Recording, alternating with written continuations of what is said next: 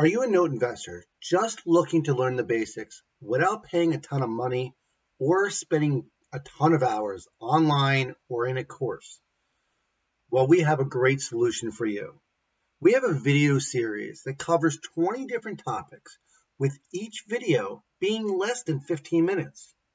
This means less fluff and direct to the content.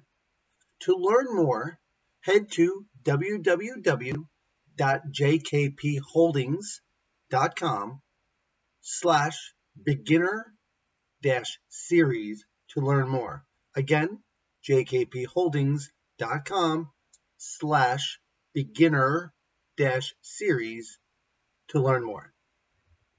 Really good money, but I hated it. So right around 2004, I really started educating myself. I started learning about owner financing. I started learning about landlording versus lien lording. And I could tell that my personality kind of veered towards owner financing, towards notes, towards lien lording. And I finally took the leap November of 2015. First deal generated me over $80,000 in upfront profit and a $400 monthly spread for the next 30 years. And I was absolutely hooked. Wow. It took me a long time. It took me 9 months to realize that deal. And to me, it was the litmus test. If I could do this once, then in my mind, I could do it again and again and again and again. So if I was able to produce it once, then that was enough for me to quit my job. So that very day when we closed on that property, went ahead and submitted my 2 weeks notice. My boss obviously wasn't very happy because we were producing really, really well. But I knew 80 hours a week was not for me. So I started off like a lot of owner finance investors, buying the home, fixing it up or cleaning it up, and then selling it, carrying the note. As we started growing in 2016, I started noticing two problems. One, the problem was there was only so much inventory that I could handle. Maybe you can handle more, but there was only so much inventory I could handle. For us, it was about 3 to 5 homes at a time. So we needed to kind of sell one before we could get another one. Yeah. And through our marketing, we started coming in contact with these really, really, really, really great buyers.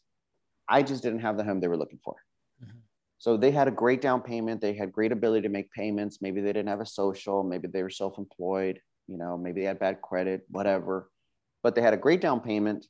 They had a great ability to make payments. We just didn't have their home. They wanted something newer, bigger, 2 stories. They wanted a certain zip code. They wanted a certain, school district. Mm-hmm. And I started scratching my head and I'm like, how can we capture these buyers? Mm-hmm.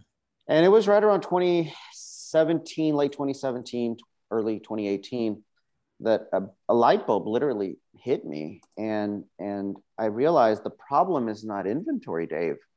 There's 10,000 homes for sale on the MLS.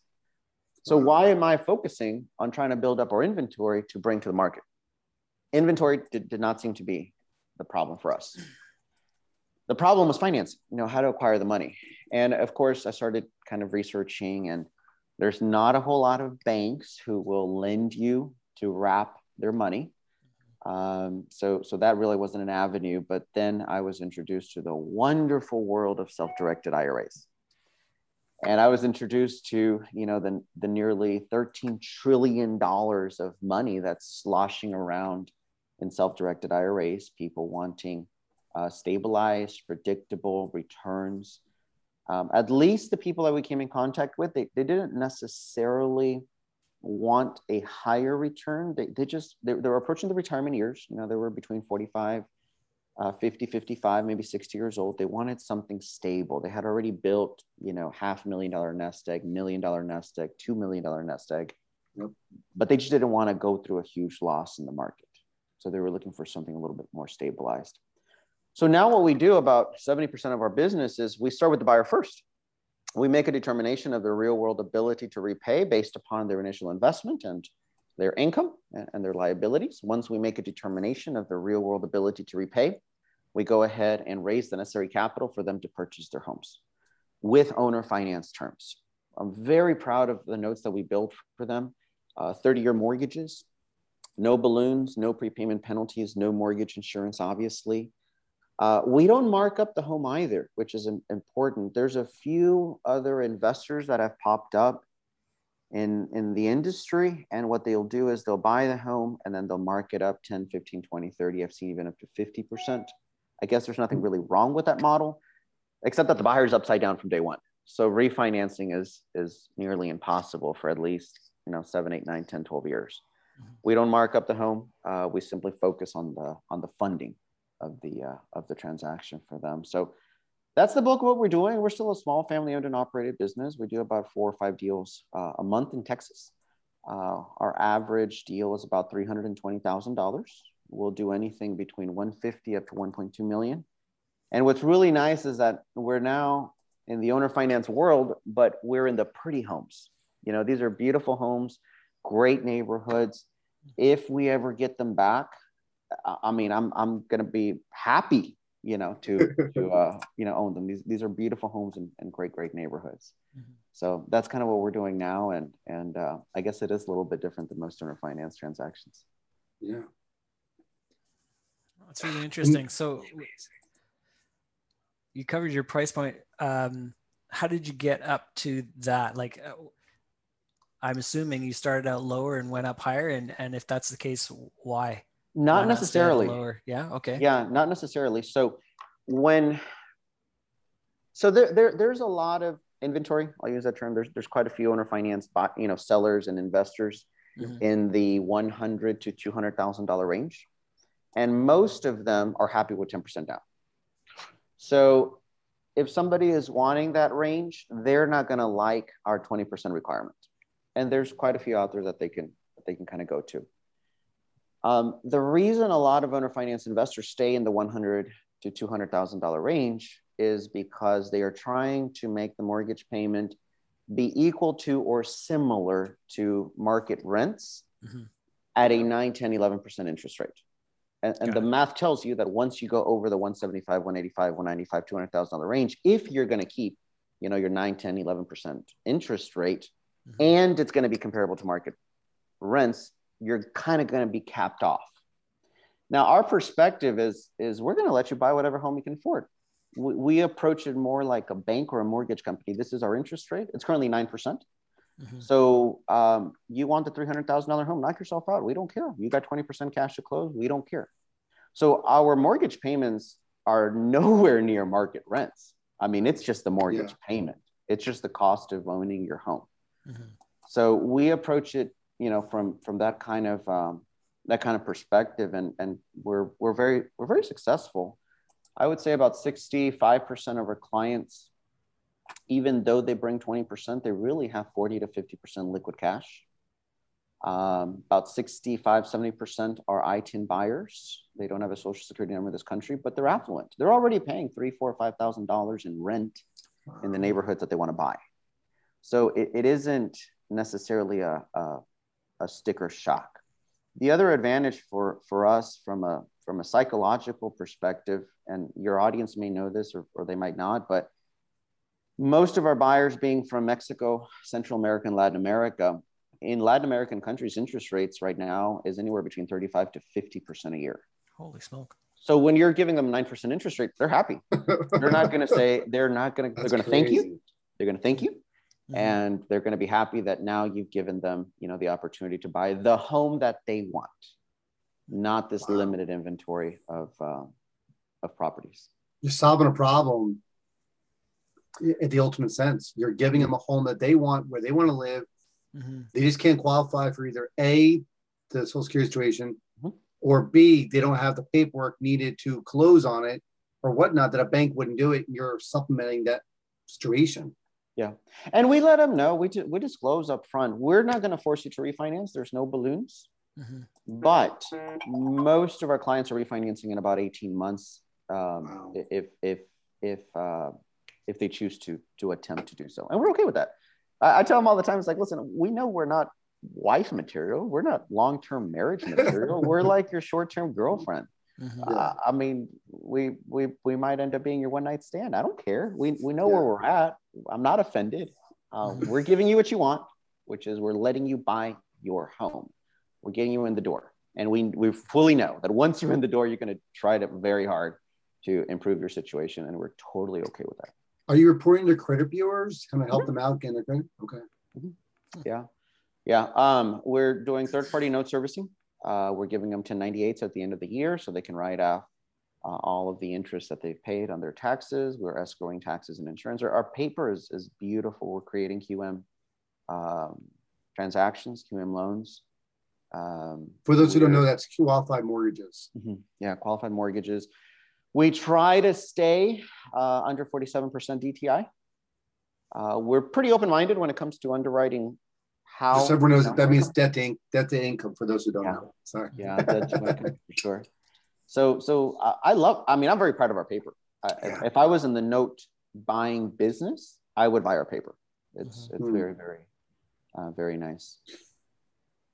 So how difficult is it to find these borrowers? How much work is it on the upfront to get to hold these people to get your clients? Great question. So we made a mistake, and it took us about a year to realize it was a mistake. And the mistake that we did is we were trying to get to them directly. We were trying to find them directly. And what we found is that the vast majority are terribly unqualified. I mean, for every 1,000 leads that we would get, about 950 were complete junk. And I don't mean that derogatively from the person's perspective, but they had no money, no credit, total lack of preparation. They thought that, we are better than FHA, lower interest rate. I mean, just no common sense as to, who we were. And we corrected that mistake when we came to the realization that the quality owner finance buyers, and for us, quality is those who have at least 20% initial investment and ability to make payments. They might not be educated from a scholarly perspective, because many are not, but they're smart enough to go to real estate agents. So, nugget for all of you guys that want to find the quality owner finance buyers, if that's your audience, go to real estate agents, talk to them. They are the ones that have the contact information. The people who have down payments go to real estate agents. And sadly, real estate agents usually don't know what to do with them. They'll do an MLS search. They'll give them a list of 10, 12 homes in their city that offers seller carry or seller financing or owner financing or whatever it is in your state.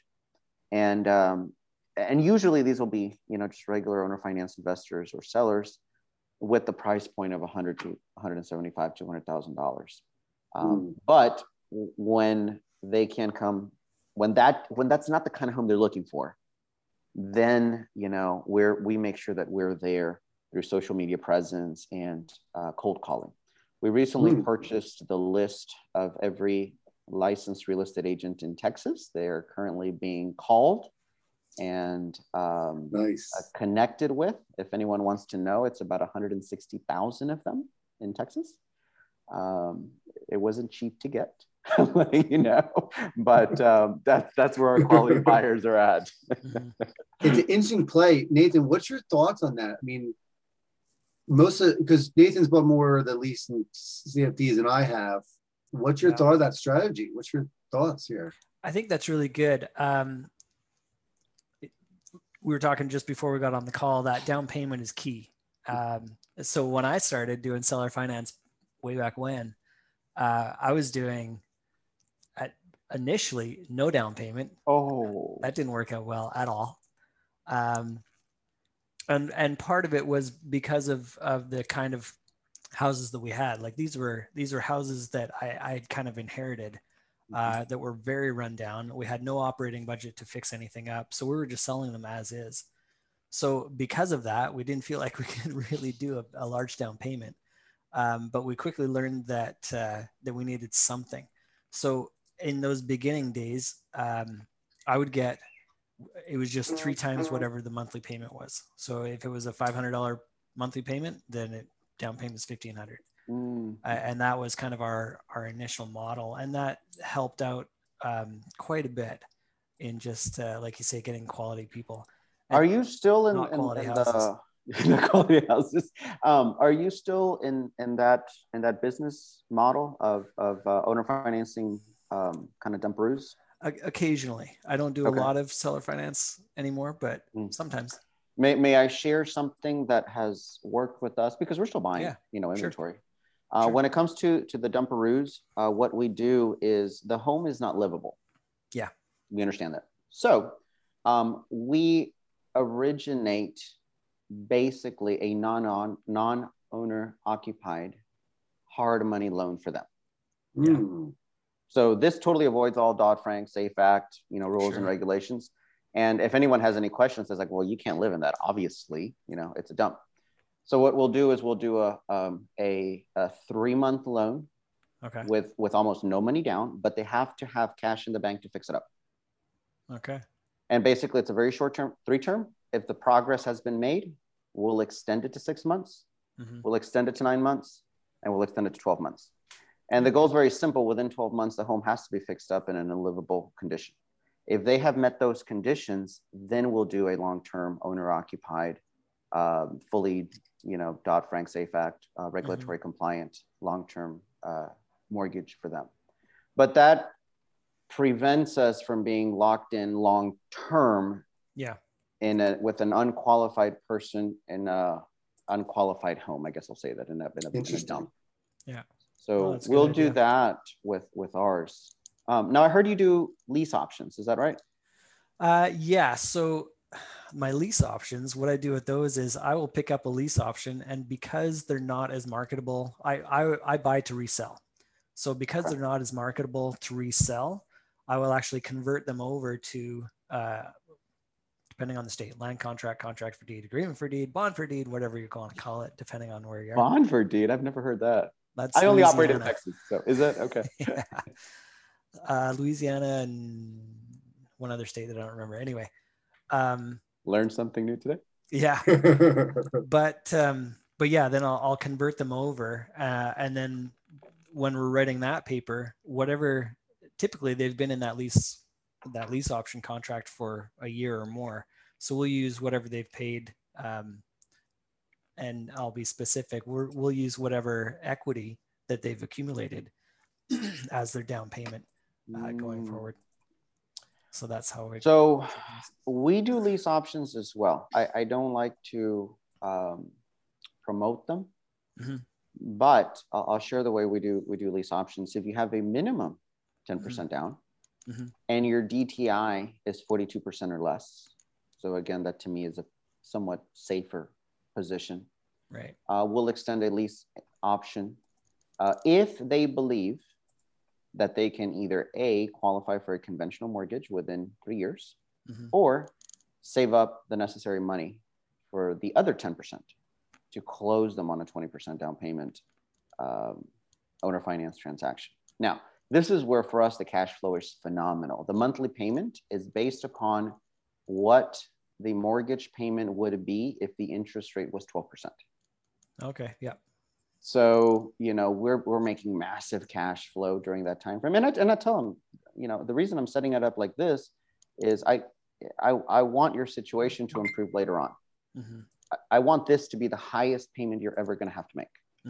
And I want there to be an incentive for you to improve your situation, either by raising the necessary capital to close as an owner finance transaction, in which case the payment will drop because we're going to close you right now at 9% instead of 12%. Yeah. Or conventional, in which case it'll really drop, if you get, 3%, 4%, 5% interest rate. Yeah. And same thing. So I'm buying the lease option. It's already an existing lease option. But because they're not very marketable, I can get them at a pretty good discount. Then, like you're saying, it's at like an 11 or 12%. So I'll approach them and say, listen, here's what you're set up at right now. I'll give it to you for 9%. If you can qualify at a bank, you can get 4 or 5% and save a ton of money. Yeah. But at the very least, let me save you some money. We'll convert you over to a land contract at these terms, and or contract for deed, whatever. And it's usually a no brainer. They'll go for that in a hot second. Yeah. Yeah. Man, I love this. Yeah. So when you're working with these borrowers, what is the biggest hurdle that you come across? From a very early initial qualification, or well, from either early or along that process of, what are some of the things that either maybe they still want the house after a while. What are some of the things that you struggle with that are that hurdles? Yeah. So the first hurdle, like kind of way before, we still have to go through quite a bit of people to find 20% people. I am totally okay with that hurdle because if I'd rather do, 3, 4, 5 deals a month that I feel very confident will perform than doing 15, 20, 30 that I'm very confident will probably not perform. Yeah. So that's a personal preference. There's some people who love volume and love to, just hit that ball, and pray, something will stick. I'm very risk averse. So from that perspective, that's one of our biggest hurdles. We do have to go through a lot of people, even though, we're getting our leads from real estate agents. The second hurdle before the closing is if they're self-employed folks and they know what interest rates with banks are today, the 9% interest rate is a definite, mental hurdle. And again, you got to remember, we're dealing homes in the 300, 350, 400, 450, $500,000 range. So a 9% interest rate is a hefty monthly payment when converted to dollars. And they'll either say, whoa, my payment is going to be $5,000 when I can just rent for $3 in the same neighborhood, which may be true. Yeah. Or, why are you offering 9% when, the banks are right now offering 3%? That usually is overcome simply by talking to them and saying, listen, it doesn't matter if interest rates are 0% right now. If they're not accessible to you, that's just not something you have an option. That's just not within your options.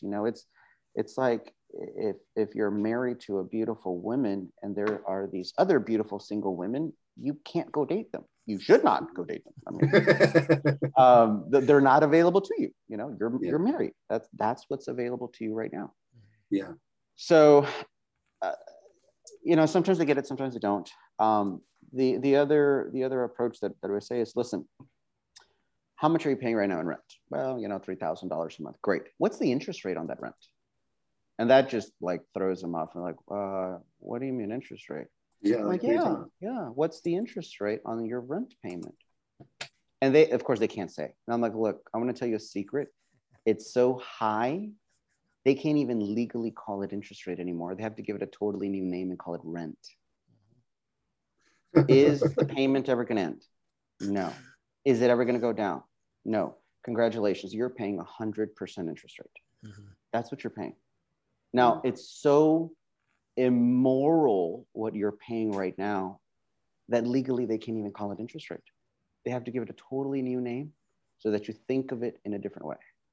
Now, I'm sorry, I can't get you down to 3%. I'm sorry, but I can take you down to 9% from 100%. Can you just be grateful? Yeah. Yeah. Yeah. Oh. 91% reduction. I'm sorry, I can't do 3%. But I can do 9, can you just shut up and be grateful, And you guys typically hold your loans long-term. Yes, I'm not selling any to you. There are none for sale. And you're typically hold these loans long-term, but what is a typical time frame for these buyers or borrowers to get out? Is it 18 months, 2 years, 5 years? So it depends. We have two kind of pots, about 62, 65, 67% are ITIN buyers. ITIN buyers don't have a social security number in this country.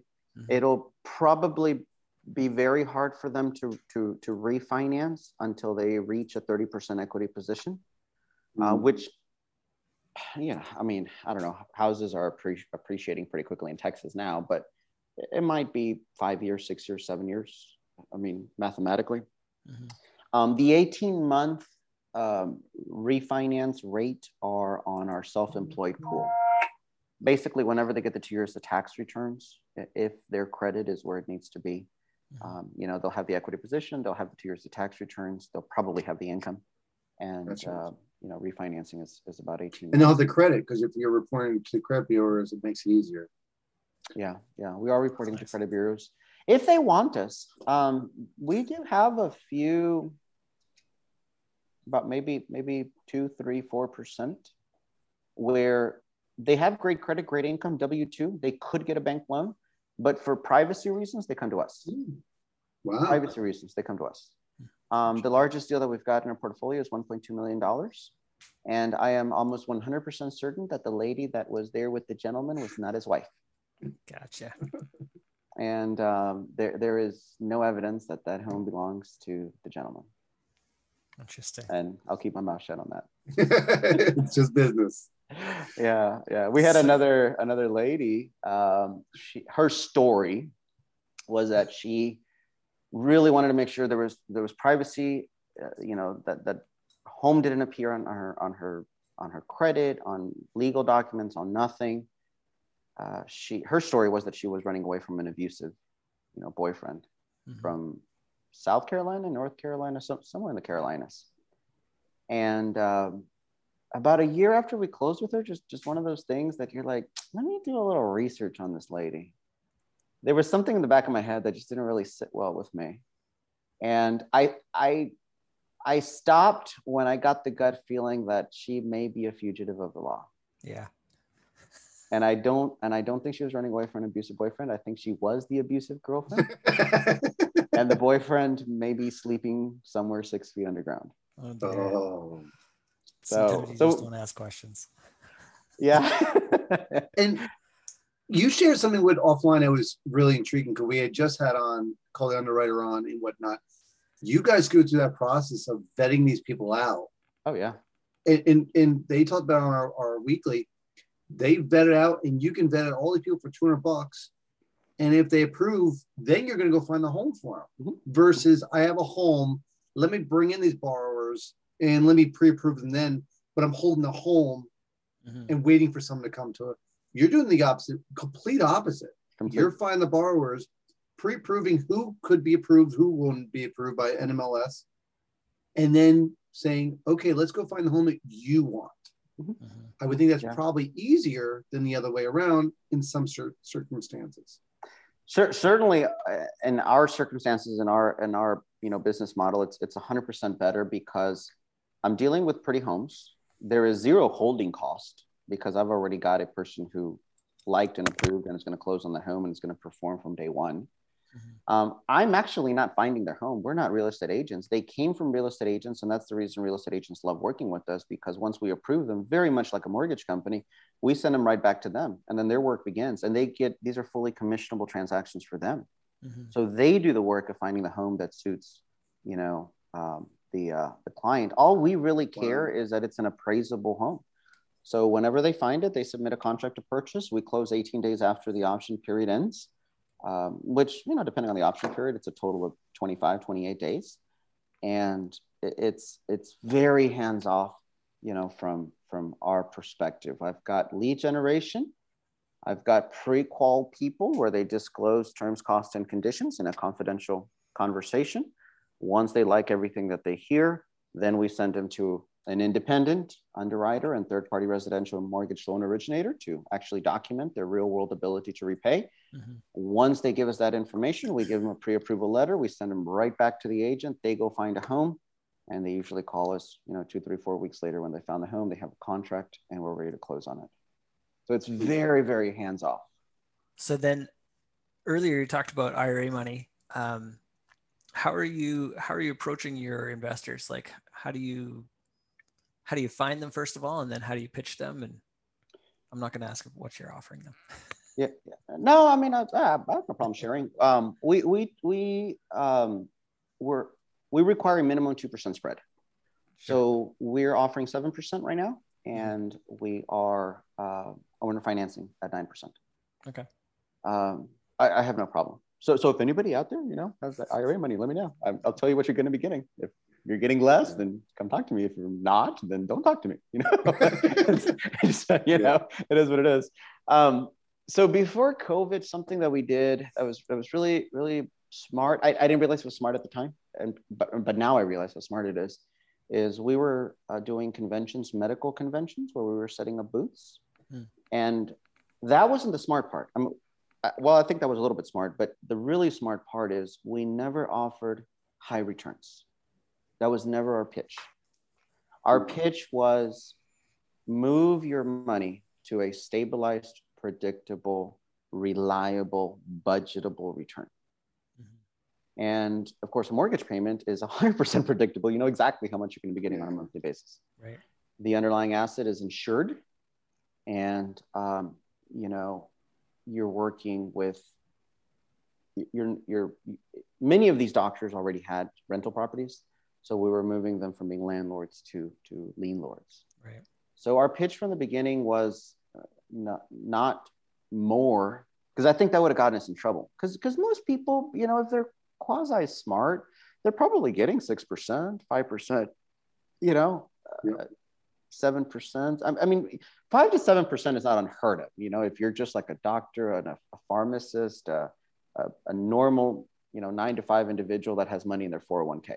Sure. So if I'm going to be offering more, then what am I going to offer? 8%, 9%. Well, what does that leave me?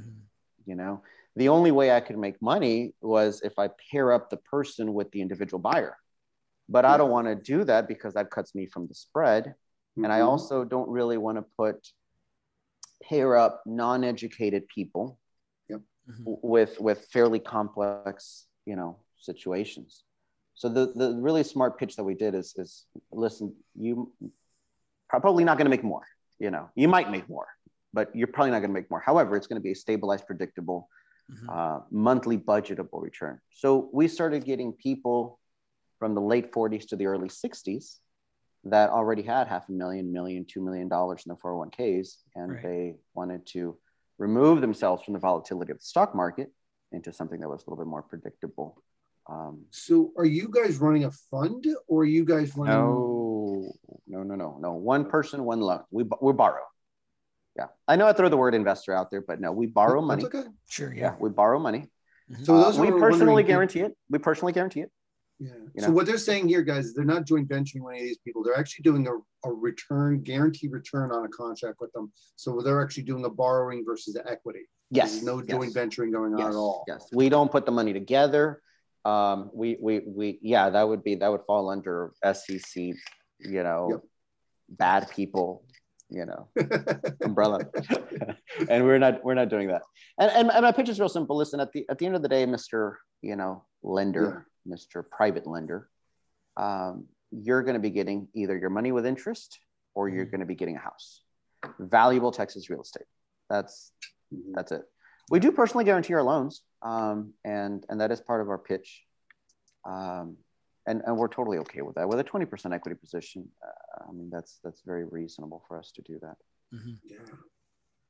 Oh, good for you. That's Have you cool. talked to other people doing this in other states? Texas is such a hotbed for this, and in certain states, these kind of going, the CFDs are going to be pushed out. Where this is a little different. This is not a contract for deed. This is not a lease option. This is a true seller finance duration, and you're becoming the bank ultimately. For me in New Jersey, this is not something that's very often done, and I think it's the amount of capital needed, but also there isn't many seller finance deals as is in Texas. It's like we don't do wraps up here, just not allowed. And those kind of things are just weird. Are they actually illegal? Are they actually not allowed? From what I've been told, they are. Okay. Maybe I would be corrected by one of smart people than I am out there, right? But yeah, from what I was told, because I tried doing one, they're like, "Oh, you can't do it." Like, this is about 15 years ago. Okay. Okay. So there's so much leeway in Texas that these kind of things work out really well. I'm sure, Nathan, there's some other states out there that identify. Colorado, little bit more, not going to try to go political, but a little bit more relaxed with stuff. So I think states where there's non-judicial are probably a good area that if you're listening to this, guys, and you're thinking about this, as an method of investing, you don't looking to do it. You can start doing your local inventory and reaching out to your agents and solving the problem that they have that they want to get commission off this buyer, but they can't get a loan with them. They can't get a pre-approval. So the agent won't work with them. You're going to go work through it, grab the situation, pre-approve them, get them in a situation where you can be the lender for them. They go back to the agent, and the agent's going to be thanking you and sending you more leads. that process can be repeated over and over again. And I'm thinking about the could be States. done. It could be done with contracts for deed as well. Yeah. If I'm just thinking, for example, maybe in Ohio where, well, if you're going 20% down, then that doesn't work. So scratch Ohio. But let's say, so for those why he's saying that in Ohio, when it goes from 20% loan, it becomes something you'd have to legally foreclose on. You'd have to you do can't foreclosure. evict. Yeah, so that all the advantages of the contract for deed are gone. So that there's no point in doing it there. But say maybe Missouri, you could set up a contract for deed in Missouri. And then in case of a default, it's just that much easier to get the property back. Now you're in Texas, so getting the property back is not a major. I can foreclose in 41 days. Yeah. Yeah. Lethal injection is what we call it. No. It's faster than lethal injection, right? It's quick. Yeah. We can foreclose in 41 days. Not that we would, but if we're talking about, bare minimums, we can foreclose in 41 days. Just as a backup, you never know. Yeah. Yeah.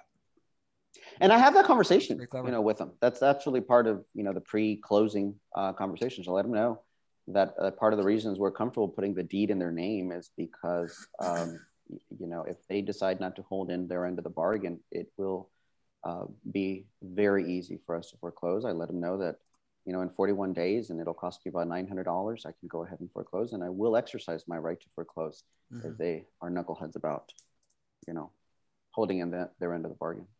Yeah. So I used to do something real mean or in the beginning.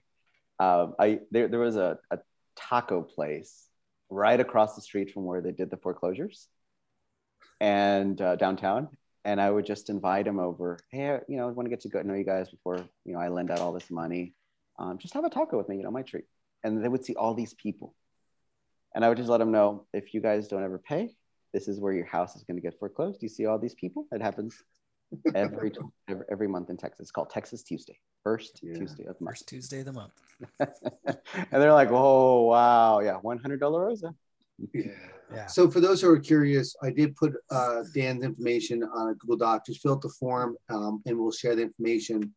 Again, I can't stress it enough. If you're struggling to find deals, our assets are being a little bit limited compared to years before. Seller finance is a great way to get started and get involved.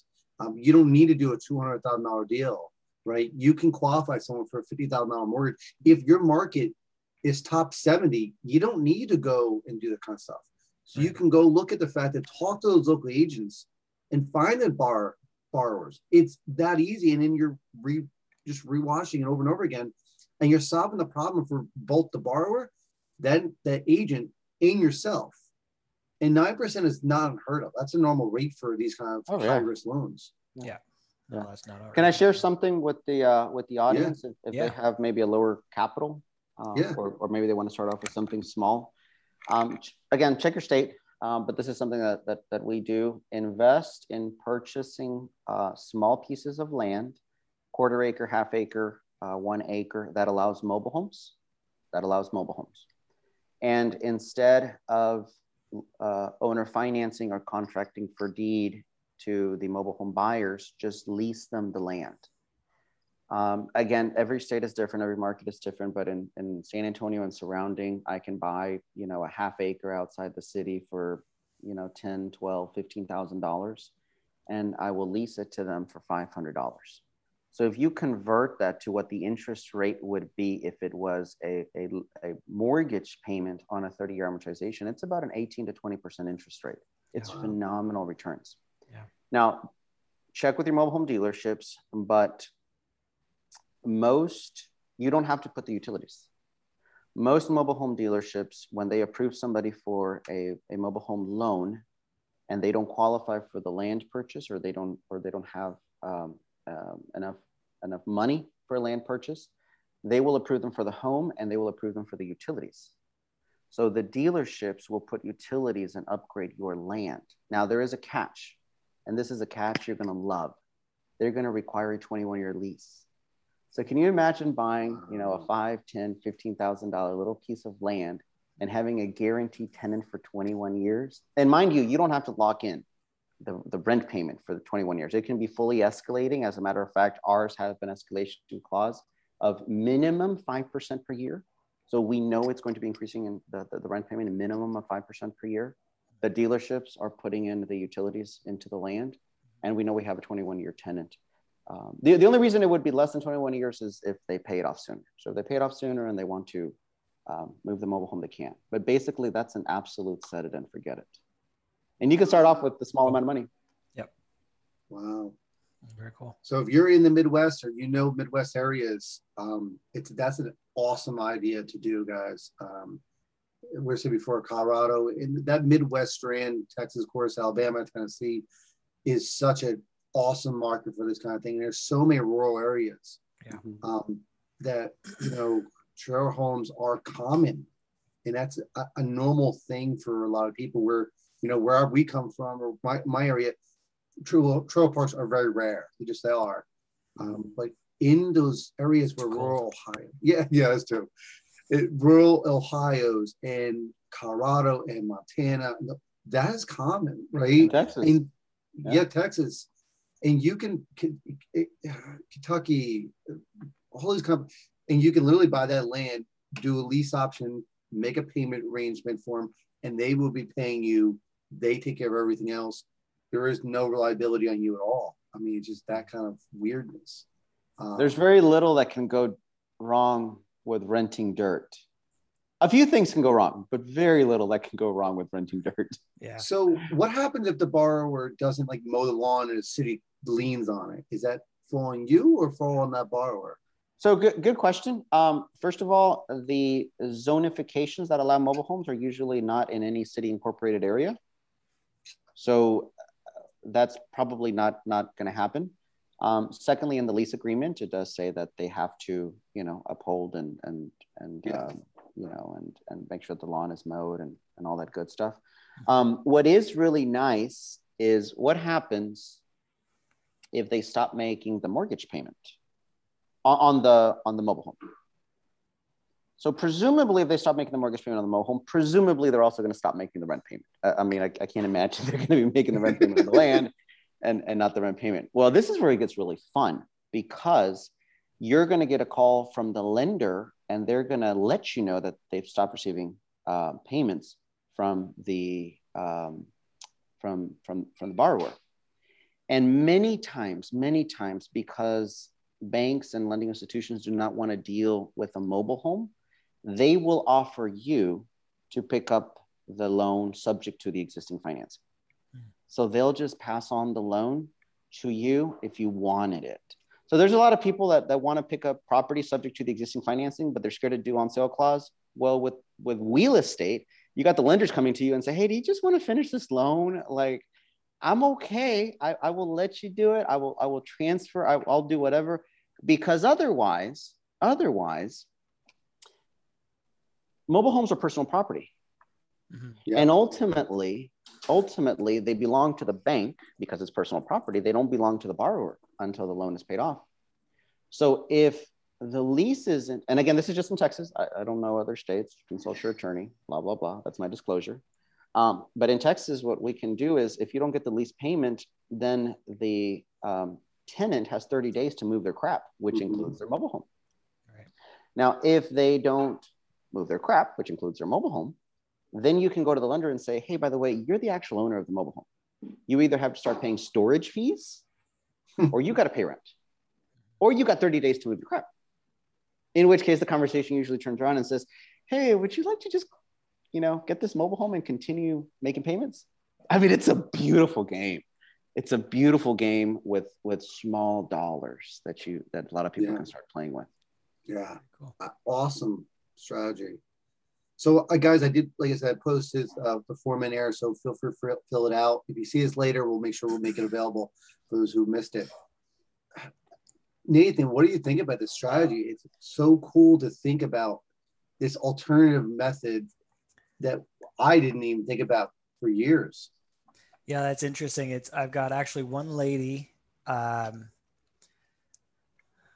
a lady who she was a land contract in Columbus, Ohio, and she got bought out, which turned out to be a great thing for her. It gave her a nice little nest egg, and house prices are going up in the neighborhood, all that. And so she paid me off and had this money, and she calls me every few months and asks if I have a house for her, and she wants to rent from me or to, you know, buy a house from me. And I'm just not set up that way.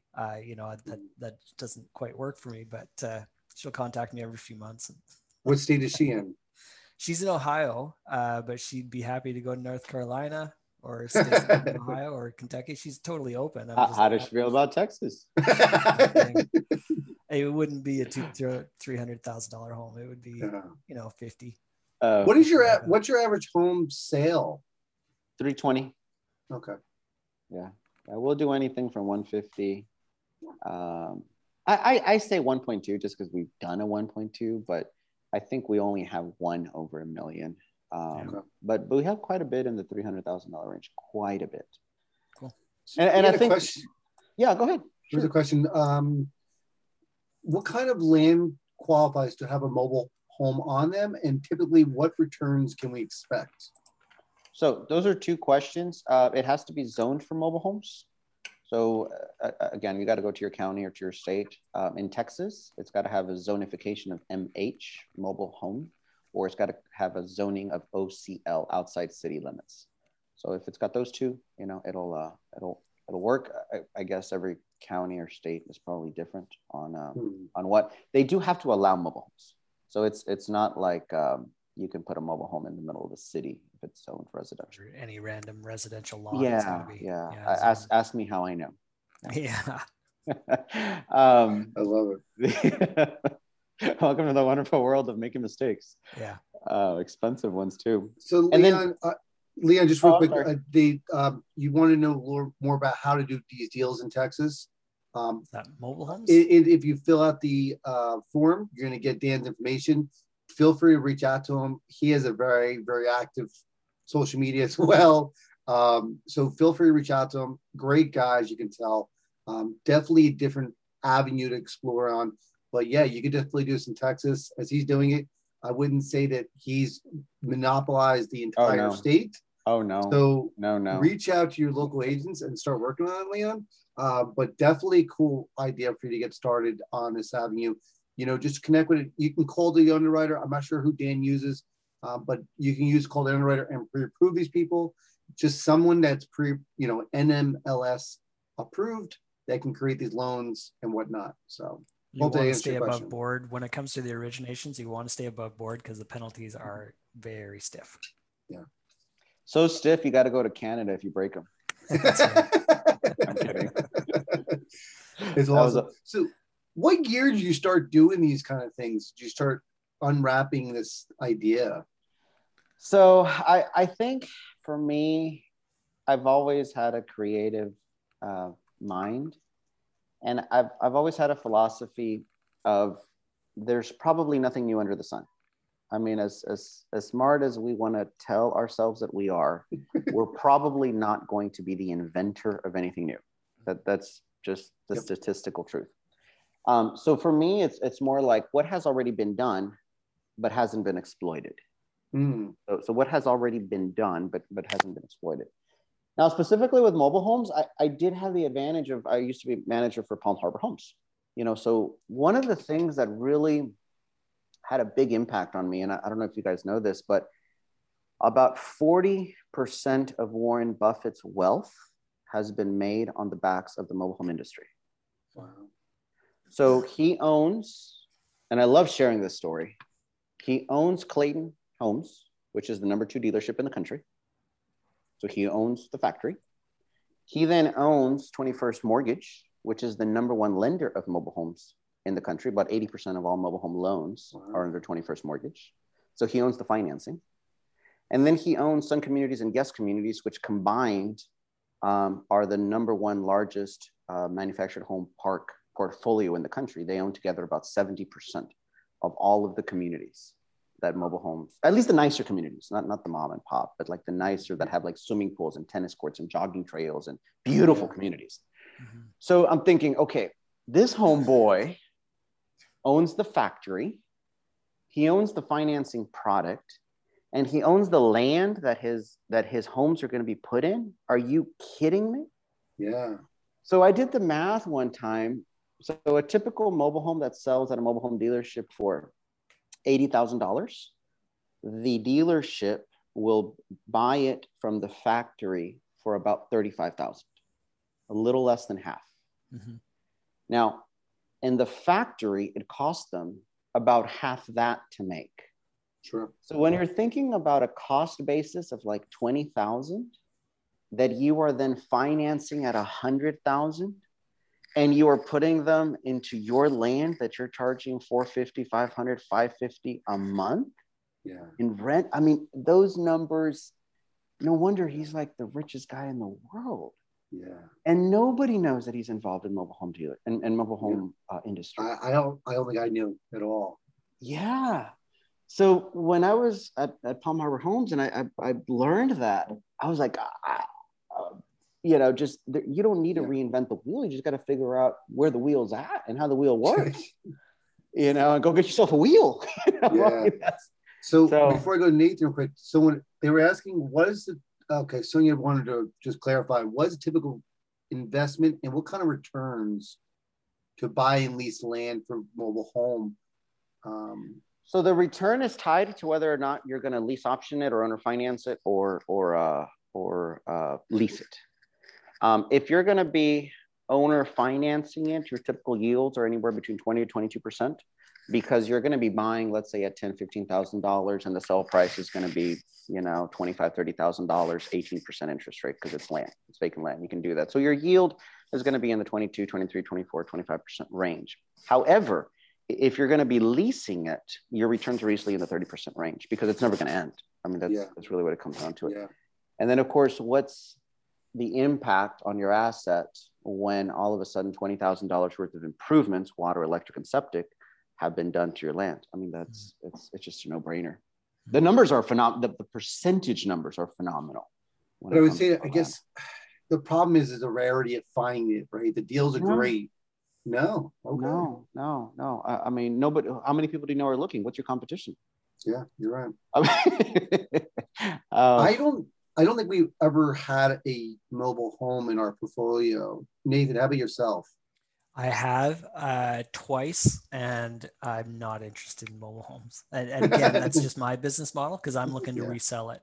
So because I'm looking to resell, because it's not attached to them, mobile homes is not an asset that works well for any kind of reselling, note selling, contract selling situations. Nobody so they don't work for them. me, but they're a great holding model. Yes, they're a great holding model. Yeah.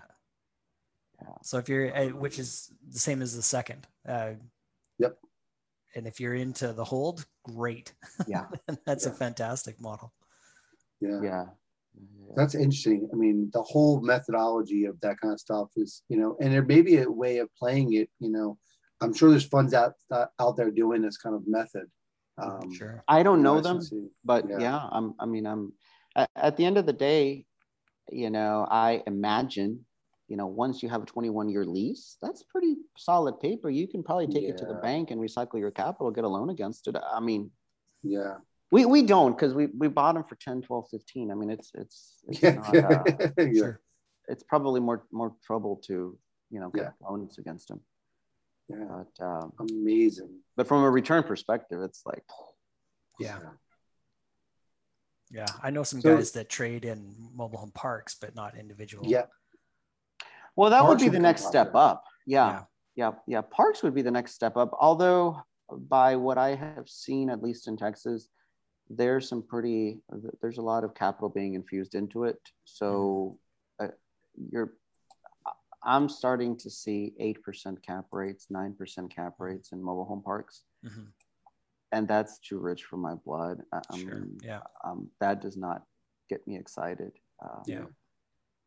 at all. At all. Yeah. It's amazing. Well, Dan, I think the information you shared for those people who are looking for an alternative way of investing, maybe even a passive way of investing, but especially those who are getting started, this avenue to even explore. And let's also throw the catch out there. If you find an asset and you get nervous about this, Dan has a course as well, but you can pitch this deal to Dan and say, listen, I don't want to buy it. I did all the homework. Here you go. I don't know what to do. This is yours. You can broker this stuff. Dan, do you buy these kind of things where someone has a great deal and you're scared, nervous? Only 3 times a month. Right? So guys. Yeah, if it's in Texas, for sure. Yeah. Right? So explore that option for people who are out there that, yes, we don't do a lot of brokering. We talk poorly about it. But if you do all the homework and you get everything set up, reach out to Dan or anyone else that does this kind of stuff, and you can get that sweet situation and get a nice little paycheck out of it too. So, yeah, I'm a big fan of, Dave, I'm a big fan of learning how to negotiate seller financing. I think that learning how to negotiate seller financing is probably the best way to get your feet into actually owning real estate. And I know you did mention I have a course. For those who are asking, it's like less than $300 and it's 10 hours. So don't think that this is like a pitch for a $30,000 mentorship or anything like that. It's $300. It's completely, recorded. I've got a Facebook group that people can kind of join and get their questions answered. But what it focuses on is how to negotiate seller finance transactions. And I've got students there that come back to me and they're like, Dan, I pitched it exactly the way you told me. I got it 0 down, 0% interest, 15-year. That can't be possible. That can't be possible. And I tell them, that can't be possible. How did I miss it? That's awesome. So that's super, super exciting. So I'm going to presume a lot of the people here are brand new. Is this something for an inexperienced investor to get into? Yeah, absolutely. As a matter of fact, a lot of, and I don't know your audience, but a lot of people start wholesaling. And to me, wholesaling is obviously a high reward, no risk situation, but it doesn't, and I'm sorry if I've offended anybody in this audience, but it does not make you an investor. An investor is when your name is on real estate or real assets, whether it's real or paper. When your name is on something, then you've become an investor. Mm-hmm. And seller financing, negotiating seller financing, is an excellent avenue for you to morally, ethically, and legally tell people, I buy real estate. Never mind the fact that it was 0% down, 0% interest. Never mind that. I bought real estate. I own real estate. I'm involved in real estate. I'm a real estate buyer and investor. And I may end up wholesaling your property. But because I now own real estate, I can now confidently say that I am a buyer. I am a buyer.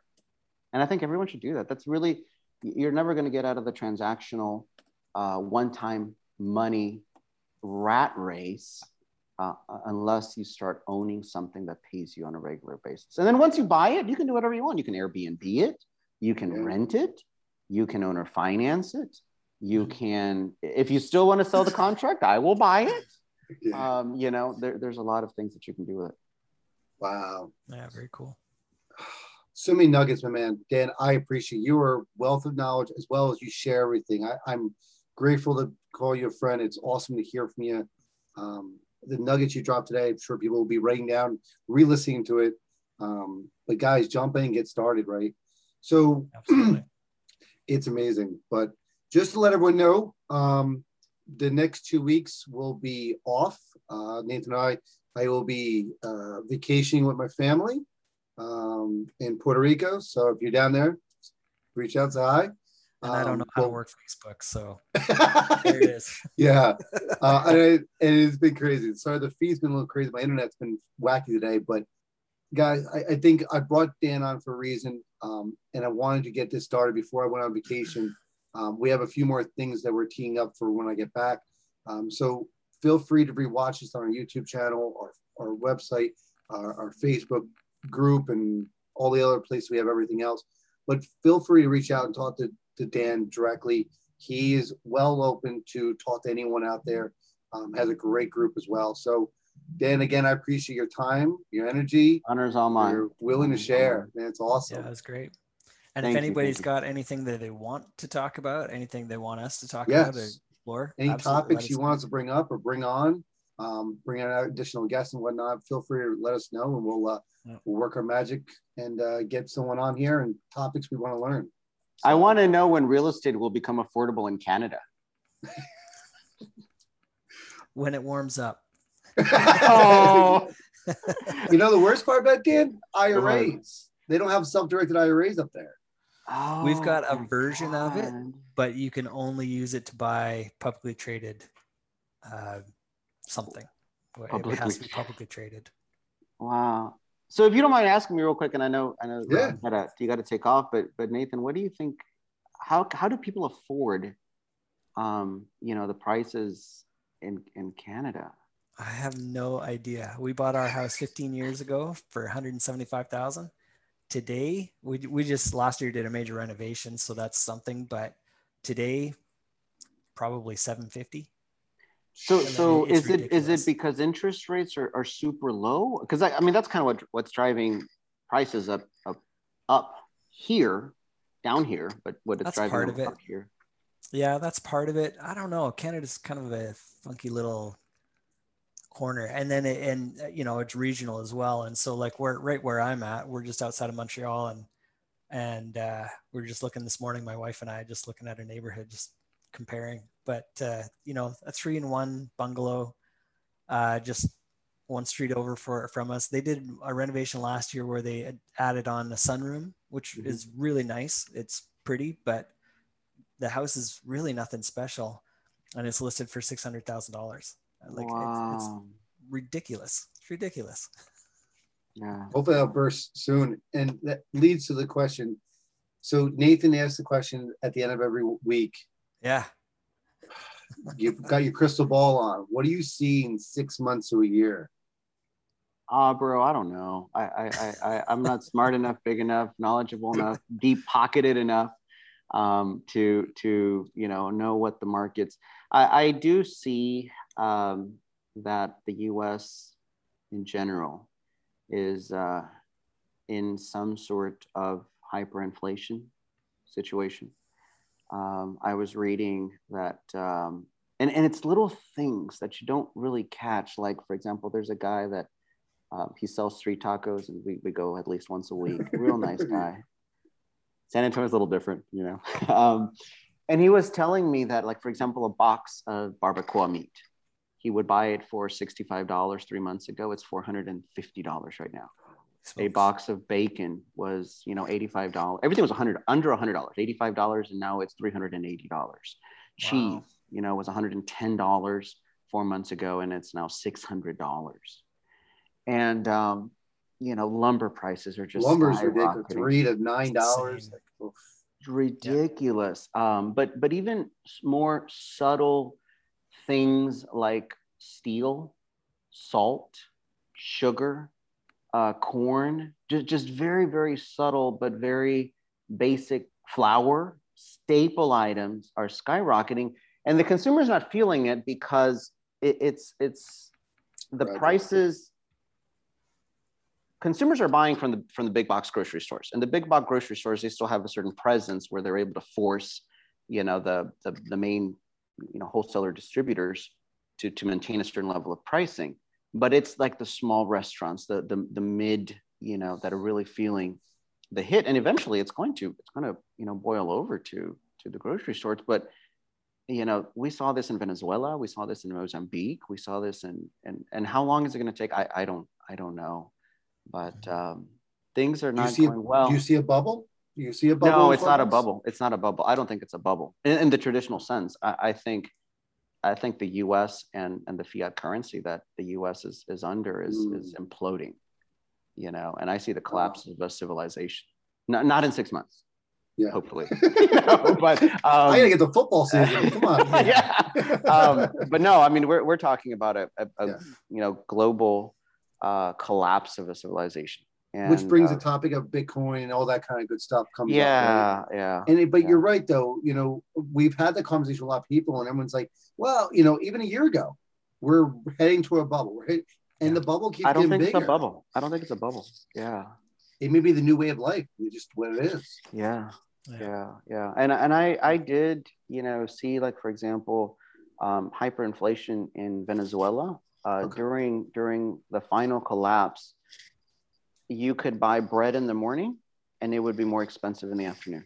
Yeah. I mean, that kind, Holy you know, goodness. like the price would increase from the moment you picked it up on the shelf to the moment you went to the cash register to pay. I mean, it was just ridiculous. I saw it in Mexico, you know, during, you know, the late 1980s. And of course, what happened after that minor mid collapse, the cartel took over, you know, so we'll see what happens. But in the next 6 months, I'm buying deals. So if you got something, I got it. I will buy it. With that, we're going to disconnect from Facebook, guys. Feel free Yeah. to watch on YouTube and all that good stuff. But again, enjoy your weekend and have a great time, my man. Have a great Awesome. one. Been a pleasure. Thanks so Thank much. you so much, Dave. Thank you so much, Nathan. So, Take care. Dan, we're off air. Okay. If you need funding and all that stuff, feel free. I don't know if you have funding background and all that stuff. I'm sure there's people out there Sure. that may be another angle. You know, I know some bigger funds are looking for that angle too, because hard money lending is low. I mean, 8%, 7% is ridiculous right now. Where it was 14.2 when we got first started in 2011. So take a look at that. As long as there is, I mean, I'd love to, you know, I appreciate, you know, you mentioning that. So my thing is, as long as they're okay looking at long-term capital placement, I don't like to look at anything under 10 years. So 30-year amortization and a balloon, you know, no sooner. Most of our people, again, are just doctors, surgeons, pharmacists, and they actually are thankful, that's the pitch, that we put their money to work for 30 years. Correct. So, you know, that from a spreadsheet perspective, it might not necessarily work for a hedge fund, but if there's hedge fund money, you know, that, you know, we've got the capability right now, we're borrowing about 1.2 to 1.5 every 28 days. Wow. So that's our current capability. I'm sure if there is additional capital, you know, we could place it. We're borrowing at 7%. We're borrowing 30-year amortization, no balloons, no prepayment penalties. We are personally guaranteeing them, which I don't know if hedge funds care about that, but I know, you know, doctors do, you know, because they don't know what the hell they're doing. Sure, yeah. So I don't know if you know of any hedge funds who would be looking at long-term capital placement that way. I know most of them are kind of short-term. Yeah, I'll be when I'm in Puerto Rico. My good friend who moved out there for the tax purposes, he has his own fund and he's buying, you know, big complexes and stuff like that. Buying, you know, 20, 100 unit buildings with that. I know he's mentioned the mobile park idea to just get a bigger size. But if, you know, he can place money in multiple situations where he can, you know, give out $1 million situation and say, okay, get that to work. You know, I don't know what rates he's looking for, but I know that, you know, he's giving out, I think it's 7-8%. He's, you know, doing some of that as returns for the people getting their money in. Maybe I'll take some of that, Dave. Yeah. Right. So I think he's doing 6 to his investors. Right. So, you know, 9 is easy for them to kind of manipulate. Yeah, but keep in mind 9 is for us. Okay. We pay 7. Okay. Yeah. We have a 2% split. So now, if we're talking about seasoned investors, now we're talking about, you know, seasoned investors, and they want to be the direct lender, you know, that's a different conversation. I mean, we can definitely, you know, have that conversation. The way I just know if we're having a few drinks, I'm sure this will probably come up and he'll, you know, see what his thoughts are. There's a gentleman, and I think he has a small hedge fund. I think it's probably more of a family and for friend and family hedge fund. That what I set up with him, and I feel comfortable with him because he seemed, you know, knowledgeable and okay, is we made him the direct lender. So technically abiding, you know, by Dodd-Frank SAFE Act, well, it falls on him. And he's owner financing at 9. And all we're doing is while the loan is in place, we're getting a half percentile management fee monthly. Well, not even management, because he's doing everything. Basically, a fee for setting it up. Okay. just a fee for setting Like it a up. broker kind of thing. Okay. Yeah, I guess, that's probably one way to look at it. And instead of a cash payment, it's a half percentile. So he's netting. So I think he's netting 8.75 because at the time we loaned his money out at 9.5. Okay. So I think his was 8.75. So I'm open with that if it's somebody experienced.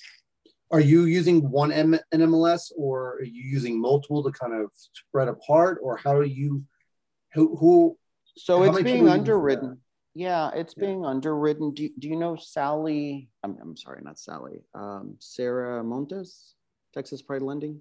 No, she's pretty active in Texas in originating owner finance transactions. So she does our underwriting. And what's the last name? Sarah Montes, Montes. Let's see if I have an email or anything from her at all. If not, Google her. I mean, Texas Pride Lending. Yeah, I see. Yep. So it's a third party. I do have an MLS, but only for me having it. It's not used for anything. Gotcha. It's not used for anything. Very cool. Yeah, see her. Yeah, awesome. Cool cat. But yeah, for the most part, we work with individuals that kind of want the easy button. They want hands off. Yep. They want, so we're. What's attractive to is they don't have to be, what's it called? Accredited investors. Which they don't have to be. Yeah. They don't have to be accredited investors. Well, technically, they're not investors. They're lenders. Yeah. Right. So yeah, they don't have to be accredited investors. I think it's a very easy to understand process. Yeah. Lend me money. This is what I'm going to do with it. This is where it's going to go. You're going to get either your money with interest or you're going to get a house. Worst case scenario. And don't bank on the house. You're not getting the house. You're getting your money with interest. Yeah. I'll make sure of that. Yeah. So it's not hard to, and because it's a single family asset, it's we don't put their money to work. Like on mobile homes, we don't do that. On land, we don't do that because they don't understand it. Sure. Yeah. So single family homes, people understand it. And they know where their money is going. They know where their money is at, so to speak. Amazing, man. So well, cool. I appreciate your hour and a half. Oh man, good. No, I appreciate the platform and being here, and you're always welcome in the group. I don't know if you necessarily get value out of our group, but a bunch of knuckleheads and newbies. But you know what, you always learn something, even next to a knucklehead. You always learn something. Always, yeah. It's amazing. We always say, my wife always says, "Why do you sit at the bar?" That person, you never know who you sit next to. Even if they're a loser, they have information that you don't have, and you never know what they know, who they know, and what can they bring a value to. It's amazing what you do and just talk to people. Yeah, and you listen. It's funny you say that because I think we all go through our growth phases, and I did about 9 months of reading, researching, YouTubing, in my office from Palm Harbor Homes. And at some point I said, okay, I need to put this into action. I don't know how. Yeah. But I'm a big believer in law of attraction and law of the universe and blah, blah, blah. And I'm just like you. I always go to a bar and I always make it a habit. Meet the person to the right, meet the person to the left. Yeah. And I met this guy, super cool cat. And what I liked about him is that it was 1:30 in the afternoon and he was drinking with his girlfriend/wife. I didn't know who she was at the time. Yeah. And I'm like, wait a minute, you're pretty relaxed. It's like Tuesday or Wednesday. You're probably a business owner because who's drinking at 1:30 in the afternoon? Let me talk to you. Yeah, and I talked to him, and his pitch was, I buy houses and borrow money. And I was like, okay, well, I don't have any money to lend you home. I mean, I did, but that's not what I wanted to talk about. And I'm like, well, tell me what's buying houses. And he had already had a few beers. And he says, look, bro, there's way too many people. I want to know my secrets. I have a test. Do you know what a bandit sign is? And I'm like, yeah, I work at Palm Harbor Homes. We use them all the time. He's like, oh, well, okay. Go ahead and put your phone number, and I buy houses and on 100 bandit signs. And when you've done that, come back and talk to me. He goes, and I'm going to find out where you put them at. I was like, okay. I went back to the office and I told the guys, I'm like, hey guys, we're doing different bandit signs this week. They're like, why does it say I buy houses? Shut up and start writing. Yeah. So I buy houses, put my phone number, called him 2 days later. And I said, 100 bandit signs are up. Now what? He's like, you didn't put 100 bandit signs up. I'm like, yeah, I did. No, you did it. I'm like, yeah, I did. I'm like, let's go drive. I'll go pick you up right now. So we were driving. I'm like, see that one? That one's mine. You see that one? That one's mine. You see that one? That one's mine. After like the fifth one, he's like, oh my God, nobody's ever actually done this. He goes, that's like my what is it? Filter my filter to weed people out from stopping bothering me. Yeah. And he's the one who taught me about the concept of purchasing with seller financing. Because I told